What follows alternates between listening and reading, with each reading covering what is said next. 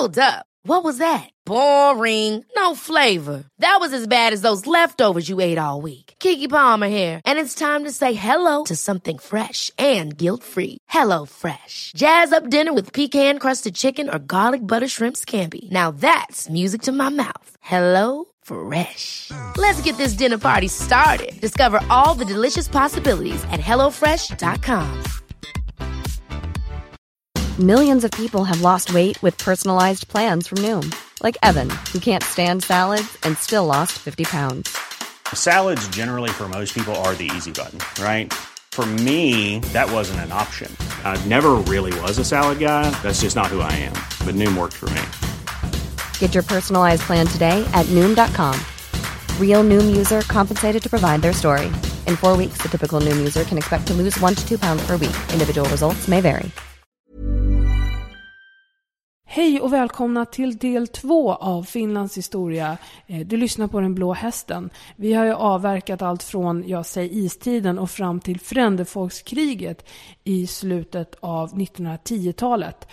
Men nu hoppar vi raskt in tillbaka igen.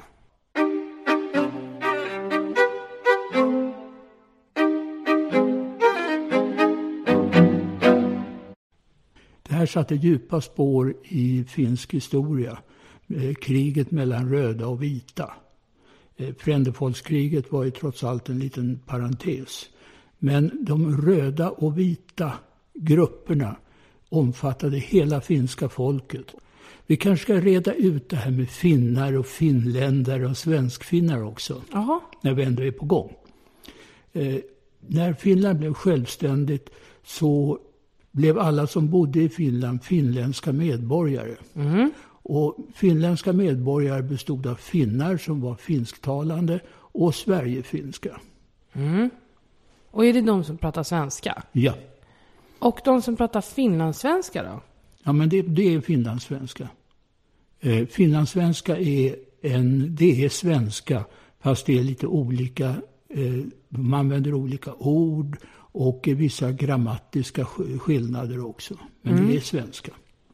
Just det. Så det handlar inte om att det är en finsktalande person som har lärt sig svenska och har en klingande accent. Utan Nej. Det är liksom en egen gren av svenskan. Ja. Mm? Och det här var ju besvärligt. Under den här perioden, under 20-talet, så bildades en terrorgrupp inom den vita rörelsen. Den hette Lapporörelsen. Och det var alltså en ren terrorgrupp som åkte runt i hela landet och sköt det de kallade för kommunister. Återigen någon slags kommissarieorder. De kunde utse i princip vem som helst till kommunist och så sköt de dem. Mm. Det var en ren terrororganisation. Var det alltså någon form av supernationalism som låg bakom? Ja. Man ska komma ihåg också att det var ju många röda som satt i koncentrationsläger och som fick sitta där ganska många år om de överlevde. Mm. Även röda hade ju motsvarande koncentrationsläger. Men eftersom de vita vann så upplöstes ju de i samband med freden. Först på 30-talet så blev man ett någorlunda enat folk.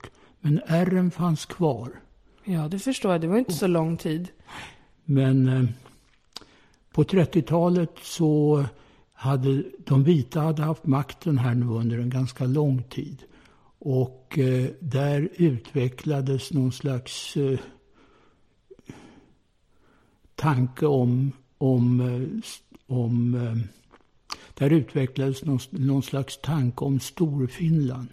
Det fick ju ingen större betydelse i vinterkriget, men däremot i fortsättningskriget som kommer efter vinterkriget. Vi måste nämna Åland här också. Mm. Genierna i Östersjön, som jag vill kalla dem. Ja, verkligen. Åland var ju ett demilitariserat folk efter Krimkriget. Mm. Och man gjorde stora ekonomiska vinster under slutet av 1800-talet och början på 1900-talet. Vid den här tiden så var nästan hela Åland svensktalande.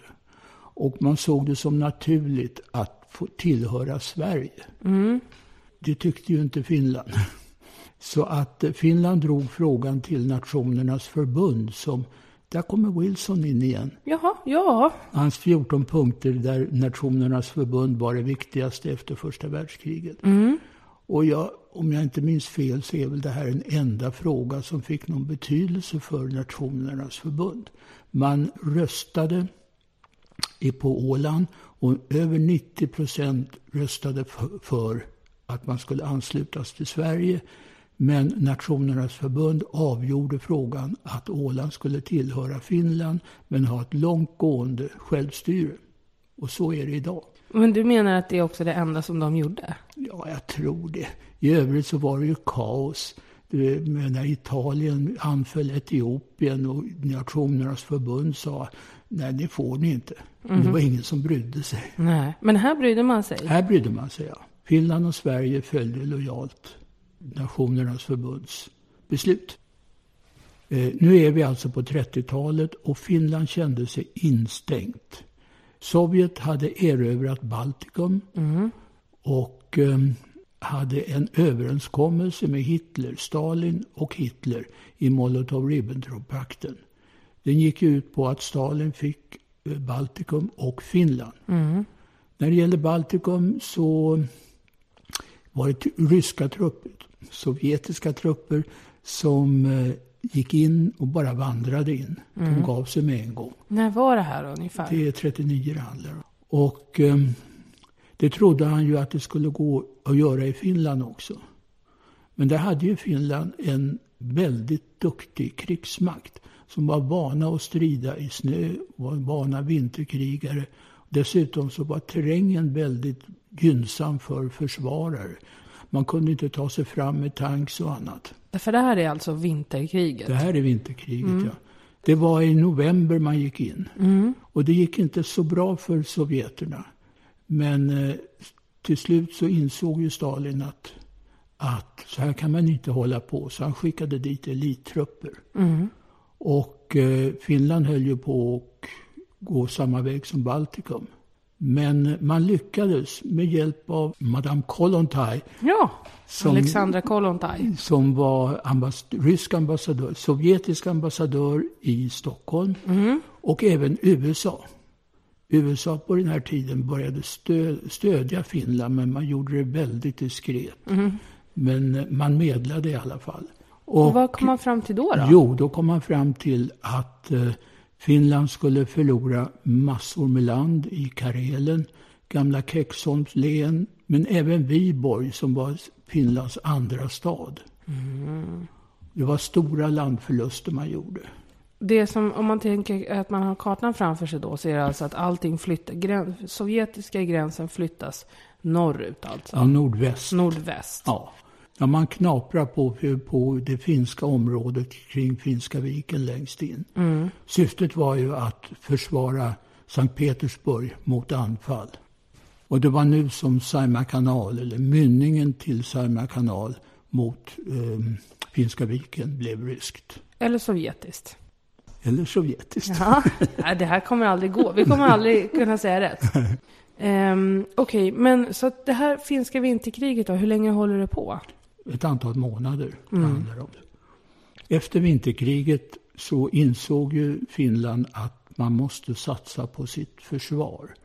Man började en enorm utbildning utav folk. De som hade deltagit i kriget blev nästan automatiskt befordrade så att löjtnanter blev kaptener och så vidare. Så att under 1940-41 så hade Finland en ganska slagkraftig armé. Och som jag sa förut så kände sig Finland väldigt instängt. Och då såg ju Finland en möjlighet att försvara sig. Man sökte kontakt med Nazityskland. Den kontakten kanske blev lite djupare än vad man från början hade tänkt sig i alla fall. Tyskarna skickade dit krigsfartyg, man skickade dit flygplan och man skickade dit trupper. Det var ungefär 200 000 tyskar i Finland. Syftet var att de skulle delta i det stora anfallet mot Ryssland 1941. Och här kommer ju Sverige in i bilden. Det ska vi inte prata om så mycket, men det var en väldigt, väldigt traumatisk händelse i Sverige i samband med det här. Det fanns en division, jag kommer inte ihåg hur många, 10-20 000 man någonting, som var stationerad i Norge. Och Hitler krävde att den divisionen skulle fraktas genom Sverige på svenska tåg. Och det här var alltså mycket traumatiskt för Sverige. Man ansåg att man inte hade någon som helst möjlighet att sätta emot. Och Engelbrektsdivisionen fick åka genom Sverige. Det var så den hette? Ja. Men vi gav med oss ändå och lät Engelbrektsdivisionen åka där? Ja, efter hot om invasion. Det finns ju mycket skrivet om det här och det finns massor med berättelser om hur tyska fullt beväpnade soldater gick av på stationerna och sånt där. Mm. Men så var det i alla fall. Men Finland deltog alltså på tysk sida och man anföll Sovjet samma dag, samma vecka i alla fall, som Hitler anföll Sovjet i juni 1941. Mm. Det här var ju då mumma för de stora nationalisterna på den vita sidan. De drömde om ett Storfinland. Och Storfinland skulle omfatta hela Karelen ner till Estland. Det skulle omfatta stora delar utav dåvarande Sovjet på östgränsen upp till Vita havet. Städerna Arkhangelsk och Murmansk skulle tillhöra Finland. Det var ju så att under det här området var ju omtvistat under historien. Det bodde alltså finsk-ugriska stammar där från början. Och en del av dem pratade finska och en del av dem pratade ryska. Enda problemet var att de var ortodoxa. Medan finnarna var ju lutheraner. Så att det fanns ju en kulturell skillnad. Men det struntade man i. Man drömde om ett Storfinland. Och det här gick jättebra från början därför att Stalin var helt upptagen med att möta hotet från Tyskland. Sen började det ju gå lite sämre för tyskarna. Dessutom så var det en period på 2 år ungefär under fortsättningskriget som kallades för ställningskriget. Av något skäl som jag inte vet i alla fall så behöll man sina ställningar de man ansåg att skulle vara gränser för Storfinland i 2 år någonting. Men under de 2 åren så förändrades ju de strategiska förutsättningarna helt och hållet. Ryssarna var på anfall och tyskarna var på försvar. Mm. När ryssarna kände sig tillräckligt säkra på att med tiden kommer de att slå tyskarna så vände man sig mot Finland och skickade elittrupper dit. Det var ju massor med finska trupper, även tyska förstås, som blev nedmejade av de ryska soldaterna, ryska tanksen. Det var ju här man hittade på den här Molotov-cocktail. Man hade lite ont om pansarbrytande vapen. Så man fyllde bensin i en flaska och satte veke på den och tände eld. Mm. Så kastade man det på en tanks som brann upp. Men så det är en finsk uppfinning? Ja, det är en finsk uppfinning. Hur lång tid håller det här, vad sa du att det här kriget heter? Fortsättningskriget. Hur lång håller det på då? Ja, det håller på till 44 tror jag. Från 41 till 44 ja, alltså? Men det var alltså ställningskriget var i mitten där det inte hände så mycket. Nej. Men när Stalin slog till, då hade Finland ingenting att sätta emot. Nej. Det här är ju både tur och timing för finnarna. Stalin kunde ju mycket väl ha erövrat hela Finland med den här tiden. Men det ville han inte. Han ville ha lugn och ro uppe på sin västra front för att sätta in alla krafter mot Tyskland. Mm. Det här såg han bara som en liten avledningsmanöver att få Finland att hålla sig tysta. Men det måste väl ha varit Stalins tanke att flytta upp de finska och tyska styrkorna en bit uppåt så att han kan få ha Stalingrad i fred liksom. Ja, han gick ju ännu längre. Han fördrev alla kareler, alla finsktalande från området. Det handlar om flera 100 000 man, 400 000 tror jag det var, som fördrevs ifrån området norr om Leningrad. Och sen skickade han dit trogna sovjeter. Så de fick den marken helt enkelt. Och det här ställde ju till det våldsamt. Hur skulle de ta hand om alla dessa människor? Mm. Dessutom hade man ju 100 000-tals soldater man skulle ta hand om. Jag pratar om timing. De hade ju tur på det sättet att Stalin inte ville erövra Finland. Mm. Men de hade ju otur på det sättet att det blev stor folkfördrivning och de fick betala ett krigsskadestånd på $300 miljoner, en enorm summa på den här tiden, till Sovjet. Ja, det är väl ungefär vad Kanye West tjänar på att gå upp ur sängen idag. Ja, och det var satt i 1938 års valuta. Mm.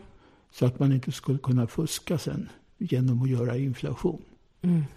Och sen var det då gamla vanliga. Man skulle få arrendera flottbaser i Hangö och några öar i Finska viken och sånt också. Men det var inte så viktigt. Men det viktigaste i fredsavtalet från Sovjets sida, det var att Finland förklarade fred, att man avpoliterade alla soldater och man bröt kontakten med Tyskland. Mm. Och man lovade att fördriva de tyska soldaterna som fanns i norra Finland. Så den här freden sker alltså innan liksom vanliga andra världskriget-freden? Mm. Ja, det var det jag menar med timing. Ja. För att Sovjet vill ju till varje pris slå Tyskland sönder och samman. Mm. Och då ville man ha lugn och ro här uppe. Jaha, då förstår jag. Det var därför som Finland fick, trots att de förlorade ordentligt, fick en ganska hyfsad fred. De blev ju i alla fall, fick vara självständiga fortfarande. Vilket baltiska staterna ju inte var. Nej. Men visst var Sverige väldigt engagerad i vinterkriget? Ja, det fanns ju kampanjer som gick i Sverige. Finlands sak är vår. Ja, just det. Den svenska hjälpen var ju dominerades ju av unga officerare. Mm. Löjtnanter och fänrikar och annat. Även kaptener. Men den svenska regeringen var ju försiktig även här. Man skickade massor med hjälp. Även viss militär utrustning skickade man. Så Sverige hjälpte ju till efter bästa förmåga. Men man kunde ju aldrig förklara krig mot Sovjet. Nej. Man hade ju en hel organisation som tog emot finska krigsbarn också. Mm. Det var cirka 70 000 sammanlagt finska krigsbarn. Upp till 14 år eller något. Men var det många som stannade kvar? Ja, det var 15 000 någonting som blev kvar. Mm.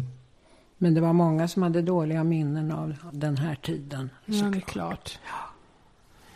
Men när det gällde svenskarnas inblandning i fortsättningskriget då, hur var det då? Det var ju, vad ska jag säga, det fanns ju en ganska brett utbredd tro på den tyska krigssaken bland officerare. Ja. Ja, det var ju diplomatiskt uttryckt. Ja. Och det var en hel del svenska officerare som skulle hjälpa Finland och Tyskland med anfallet mot Sovjet. Däremot var ju inte det folkliga stödet så stort. Mm. När vi nu pratar om fortsättningskriget och så måste man ju nämna en oerhört berömd bok som såldes i jätteupplagor. Den hette Okänd soldat och handlade om vinterkriget. Och vem har skrivit den? Det var en finsk författare som hette Väinö Linna. Mm.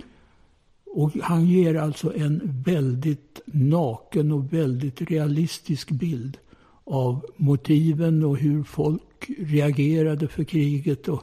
Och det var inte bara hjältar utan det var människor det handlade om. Mm. när han hade skrivit den boken som blev en internationell bestseller på 50-talet så blev han ekonomiskt oberoende. Då kunde han skriva en trilogi också. De hette Högt upp bland Sarjärvis moar, Upp trälar och vad heter den sista? Söner av ett folk. Det här är dagens boktips, de här 4 böckerna. Ska man börja med någon så ska man väl börja med Okänd soldat. För det är en spännande krigsskildring. Kul, då ska jag försöka hinna läsa dem. Men när fortsättningskriget nu då tar slut i och med freden som man har slutit med Ryssland, Sovjet, så har man då 300 miljoner man ska betala. Man har sumpat hela tanken om Storfinland. Man har drivit ut tyska soldater uppe i Lappland. Eller? Ja. Och förlorat ganska många unga män då, kan man väl tänka sig. Plus att man har förlorat jättemånga människor i finska vinterkriget. Och man har förlorat jättemånga barn. Eller förlorat, men de är inte där längre i Finland. Det är inte mycket kvar då av Finland, eller? Nej, det är massor med folk överallt som man har svårt att sysselsätta. Just det, för det har ju kommit in de flyktingarna från Karelen. Flera 100 000 flyktingar från Karelen. Det här var en väldigt besvärlig tid för Finland. Man skulle alltså betala de här pengarna, man skulle hitta sysselsättning för de här människorna, de skulle ha någonstans att bo. Och det här resulterade ju i en jättelik utvandring, inte minst till Sverige. Det är nu den här finska befolkningen i Mälardalen etableras. Jaha. Eskilstuna är fortfarande en stor finsk stad. Ja. Västerås och Strängnäs och överallt. Man kunde inte försörja sig helt enkelt. Det var svårt. Men i hemlandet, hur hanterar man det här då? Man hanterade det här med flyktingarna, de fördrivna, genom att ge dem jord i första hand. Tyvärr så föll man ju i den fällan att de fick små tegar att försörja sig på. Och det kunde de väl göra ett tag. Men sen så kom rationaliseringarna och eländena senare på 60, 70, 80-talet. Så skapade en arbetslöshet. Men samtidigt så skulle man betala det här krigsskadeståndet. Jag tror att det var på 6 år som sen förlängdes till 8. Det är fortfarande väldigt mycket pengar på så kort tid. Ja, det är jättemycket pengar. Man lyckades låna upp pengar. USA ställde upp och lånade pengar. Sverige lånade ut pengar. Och man löste det på det sättet att de pengarna gavs till den finska industrin som tillverkade saker som man räknade av mot krigsskulden till Sovjet. Som en slags naturahushållning nästan. Ungefär då. Så, ja. Men gud vad smart. Ja, och det innebar då att den finska industrin byggdes upp från grunden med moderna maskiner och man satsade på utbildning också av arbetskraften. Det resulterade i att finsk industri kom att bli ledande under de här åren. Det sägs ju att det var på den här tiden, kring 1960-talet då, som urbaniseringen av Finland på allvar tog fart också. Det var det. Det hade ju att göra med industrialiseringen i allra högsta grad. Finland är väldigt duktiga på utbildning och är fortfarande duktiga på utbildning. Det var här den stora boomen byggdes upp. Med grundskola, gymnasieskola, yrkesutbildning. Man hade, var det 8 eller 10 universitet som man startade vid den här tiden. Plus ett antal högskolor. Ja. Är det nu som man får igång den finska designen? Är det liksom den här tiden? Nu tar den väl fart, men den har funnits tidigare. Berätta. Redan i början av 1900-talet, 1902 närmare bestämt, så startade man en skola som hette en centralskolan för konstflit. Nej men gud, vilket bra namn. Ja. Den var väldigt betydelsefull för konsthantverk och design och så. För det är väl nu som generellt i Europa som man håller på mycket med det där med handarbetets inträde igen. Är det inte så? Ja, det hänger ju också lite grann ihop med nationalismen. Och det är nu som Alvar Aaltos möbel, han var ju arkitekt också, influerad av europeiska rörelser, funktionalismen och så. Hans möbelkonst med böjträ och så, den började på den här tiden. Sen har du Viola Gråsten som var en berömd textilkonstnär som kom till Sverige sen och verkade vid NKs textilkammare. Det var ju samtidigt som det här utvecklades på olika håll. Alltså det finns ett slags stramhet i formspråket i den finska konsthantverket. Det är någon som har kallat det för en symbios mellan barkbröd och diamanter. Det tycker jag är så tjusigt. Verkligen, gud vad fint. Och här kommer ju också in Vuokko som var lite senare då. Vuokko och Marimekko ungefär samtidigt. Och det var Ittala glasbruk och konstnärer inom det och så vidare. Så det är så tidigt alltså? Ja, det börjar ju här, men det utvecklas ju mer och mer. Så under 50-talet var de ju jättestora de här. Ja, och vet ni, jag kommer ihåg att Jackie Kennedy bar en klänning av, om det var ett Marimekko-mönster. Om det var hon Maja Isolas mönster i något sammanhang. Och bara alla världens kvinnor, henne ska vi ha, skrek de. Och gjorde Marimekko välkänt. Ja, det stämmer nog bra det. Ja. Sen var det ju så också att det här med, man ska inte underskatta de här 300 miljonerna. Man fick alltså en modern industri, man hade det knapert under ett antal år, 8-10 år någonting. Men sen började Finland blomstra. Och det var i slutet på 50-talet och under 60-talet som väldigt många industrier, framförallt exportindustrier, blomstrade. Och det var ju då också det här konsthantverket blomstrade. Så det hänger ihop. Ja, det är klart. Men hur går det då med den här återbetalningen? Om vi då går fram till 60-talet igen. Det går jättebra. Ja, man klarar av det. Ja. Och vad händer sen då?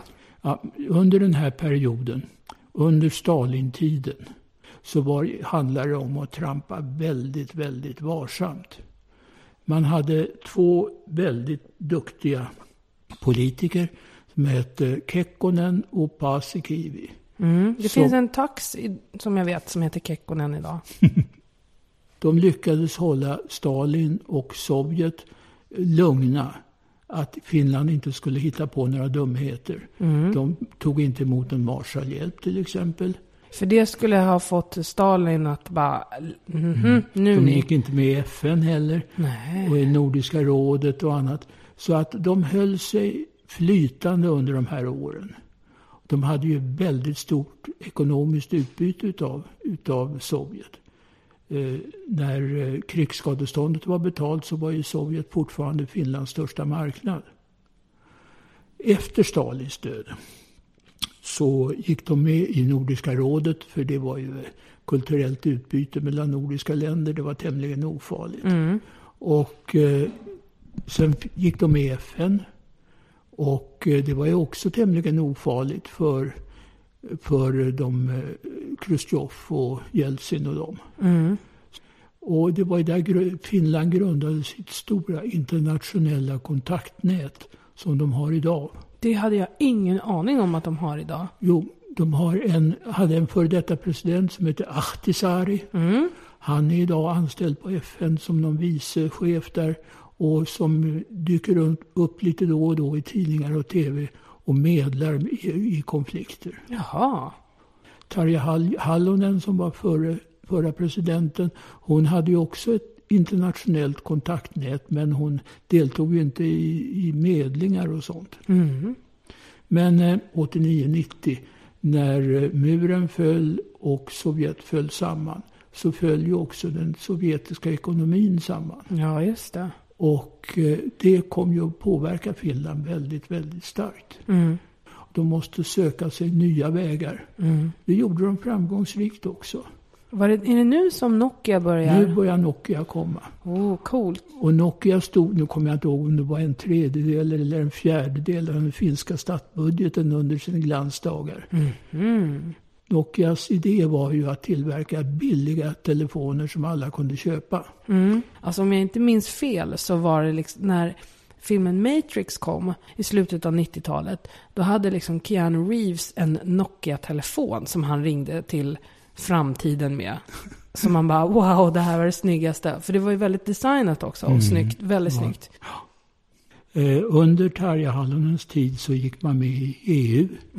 94 var väl det.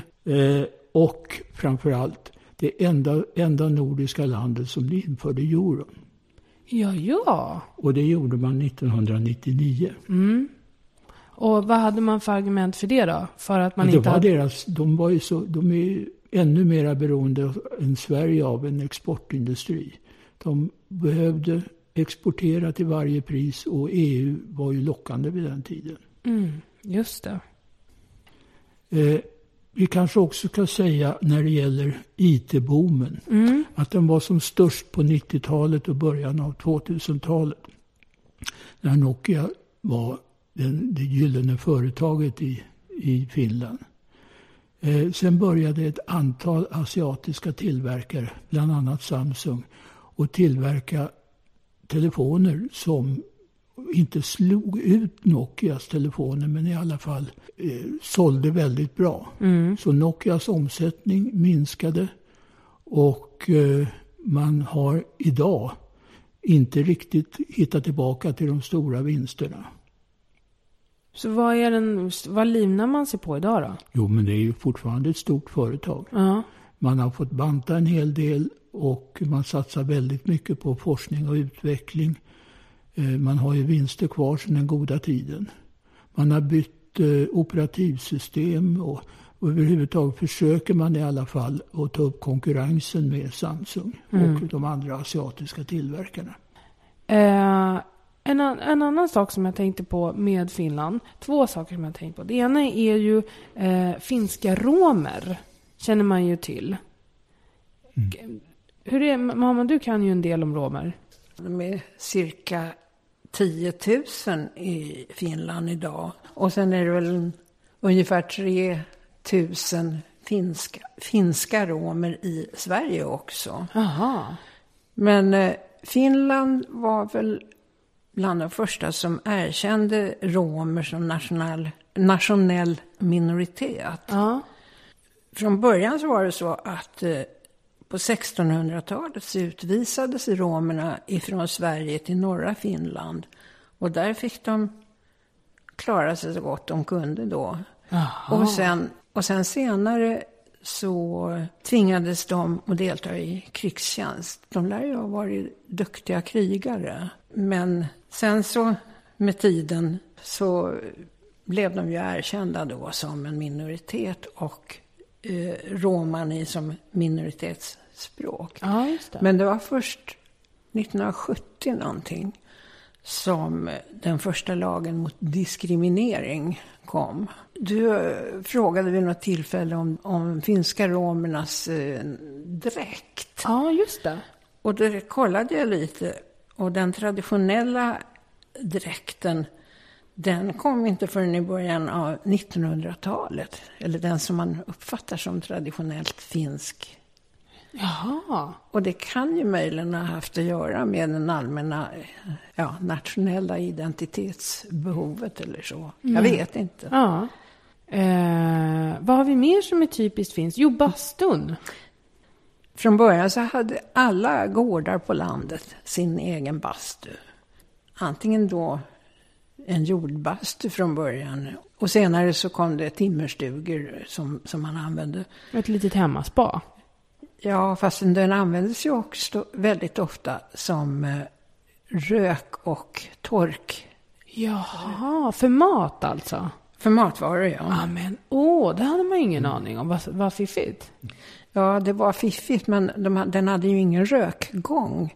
Så att när de skulle basta, då var de ju tvungna att vädra emellan. Liksom. Ja, intressant. Är det något mer? Ja, om man nu ska fortsätta på litteraturspåret. Ja. Då är det lite svårt att undvika att notera att det är så många kvinnor. Om vi börjar med Edith Södergran. Hon skrev ju på svenska. När då? 20-talets början någonting sånt. Eller om det var ännu tidigare förresten. Hon hade TBC och låg länge på sanatorier och så. Hon skrev influerad av den både ryska och kontinentala modernismen. Om längtan och livsbejakan och så. Landet som icke är en av hennes stora böcker. Sen så har man ju, om vi hoppar en bit längre in, så har du Märta Tikkanen som har skrivit Män kan inte våldtas, om könsrollerna. Och så har hon skrivit Århundradets kärlekssaga som handlar mycket om hennes äktenskap med Henrik Tikkanen, som var en berömd kritiker och författare. Urtrevlig typ som behandlar henne väl, utgår jag ifrån.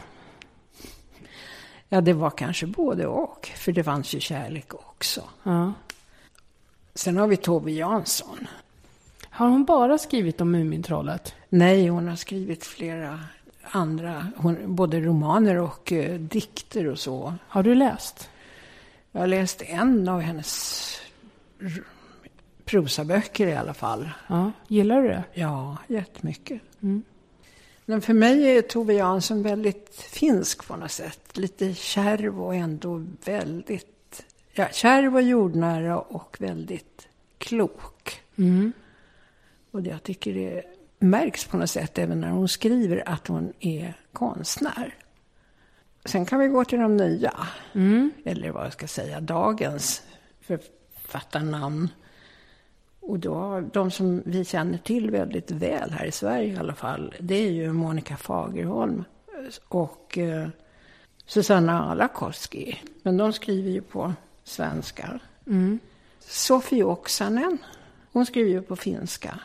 Och det är Stalins kossor och utrensning är väl de man känner till också. Det måste ju finnas män också. Arto Passilin, ja. Ja, Arto Passilin, han är ju en sort för sig också. Det är ju väldigt roligt att läsa hans böcker. Han är ju väldigt frodig. Jag tänkte också på när det gäller film. Karusmäki hette han, va? Ja, det är till och med 2 bröder. Ja, just det. Aki är väl den som har regisserat Mannen utan minne. Ja, den kommer jag ihåg. Ja. Det fanns en lite udda kvinnlig filmare också som hette Rani Mollberg. Och som gjorde en film som hette Jorden är en syndfull sång. Och jag kommer inte ihåg den så mycket annat än att den var också så där väldigt frodig och mustig och så där allmänt ångande av erotik och så. Är det något mer är vi framme här någonstans vid slutet? Hur går det för Finland idag förresten? Ja, det går jättebra för Finland. Det som märks mest i Sverige är väl det här diskussionen om svenska språket. Svenska språket är ju ett av Finlands officiella språk. Men under senare årtionden så har man ju inte tagit det på större allvar. Utan finska byråkrater och finska ledare talar ju finska idag. Den svensktalande delen utav finländarna, de är ju koncentrerade till vissa delar. Ekenäs utanför Helsingfors och i Vasa. Det finns ju en hel del svensktalande i själva Helsingfors också. Och det finns en ganska så stark opinion i Finland att ta bort svenskan som officiellt språk. Är det står Sannfinländarna för det? Ja. Jag ska inte säga att de är mörkmän, men de står alltså för värderingar som ligger de vita väldigt nära. Jaha, okej. Bland annat så har ju Sannfinländarna drivit frågan om att i Finland ska man prata finska. Och att svenska är ett gammalt erövrarspråk. Och de har väl fått en viss genomslag för det. Det är en valfråga helt enkelt. Hur det kommer att gå med det här, det vet vi inte riktigt. Men svenskan är ju ifrågasatt i allra högsta grad. Men ska vi säga ungefär så här då? Jag tycker det är fantastiskt att ett land som bara har 5 miljoner invånare har satt så stort avtryck överhuvudtaget på omvärlden. Ja. Och att de har, genom att de har satsat på utbildning, har väldigt mycket utbildad arbetskraft som har bidragit väldigt mycket till finsk rikedom. Men hörni, tack så hemskt mycket för idag. Det här var ju jättespännande. Vi finns på Facebook på Den Blå Hästen. Där lägger vi in lite korrigeringar och tillägg och sånt där som händer, som vi får av våra fantastiska lyssnare. Eller om vi kommer på något mer. Gå gärna in där om du inte känner till det. Det är alltså Den Blå Hästen, skriver man bara i sökfönstret på Facebook. Vi finns också på mail, dbh@triumf.se. Ha det så jättebra du som lyssnar, och vi hörs snart igen. Hej då då! Hej då! Hej då!